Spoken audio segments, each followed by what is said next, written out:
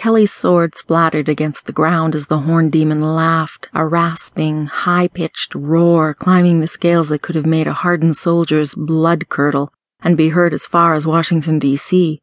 What the heck were the 4 or the 3 of us who were visible to do now?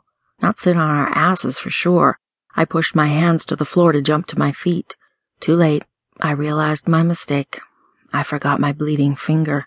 Even this far from the kerosene lights, I could see the splayed imprint of the fingers of my right hand against the floorboard, a jagged outline of blood from my still-bleeding finger clearly visible.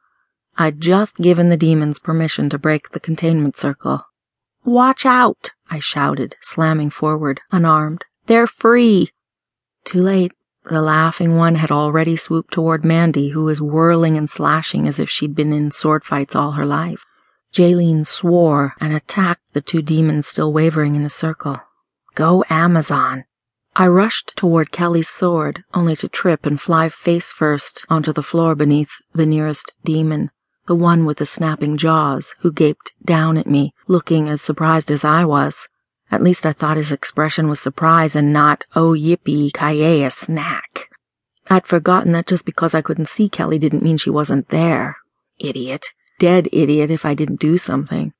Kelly's sword was out of my reach as I rolled away from a massive clawed paw slamming the floorboards beside me. The 2-tailed demon was no longer off guard and no longer immobilized, but it would be, I thought, as I rolled onto my back, pulled my knees toward me, and thrust my feet out, hoping what I aimed for was a set of very large demon balls.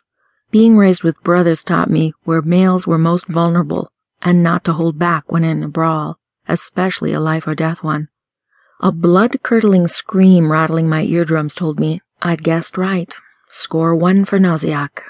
The demon curled in on himself, not enough to be out of commission, but enough for me to clamber to my knees and slam a shoulder into the backside of the nearest other demon knee, the demon Jaylene battled.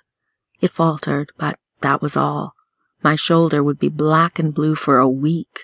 Now I knew how David fighting Goliath felt, but at least he'd had a slingshot.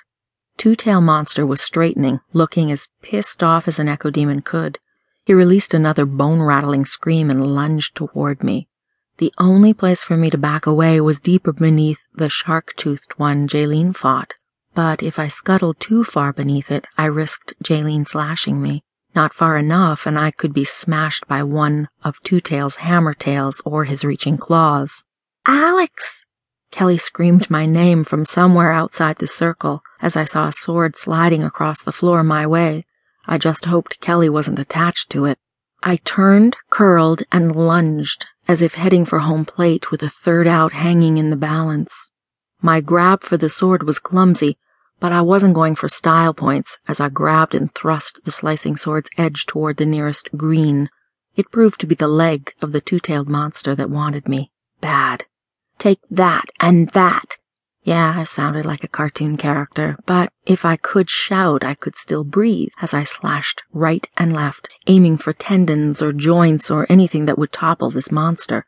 I fought from the floor and then my knees. The team's martial arts instructor was going to rake me over the coals for my sloppy control. If I lived. "Mandy!" I heard Jaylene scream somewhere to my right. "Get up!" Not sounding good. And all my slashing and hacking was like dismantling a California redwood with a butter knife. Only this dude was yucky green, and grinning as if it knew whatever I did was in vain. Think, Noziak, think. But with an echo demon bearing down on me, thinking was the last luxury I had. I slammed the sword hard enough into the monster's foot to earn another roar and vibrations up my arm as the blade bit into the floorboard beneath the beast. Damn! "Noziak, roll away!" a voice shouted. Male. Must be Stone. Thank God, the cavalry had arrived.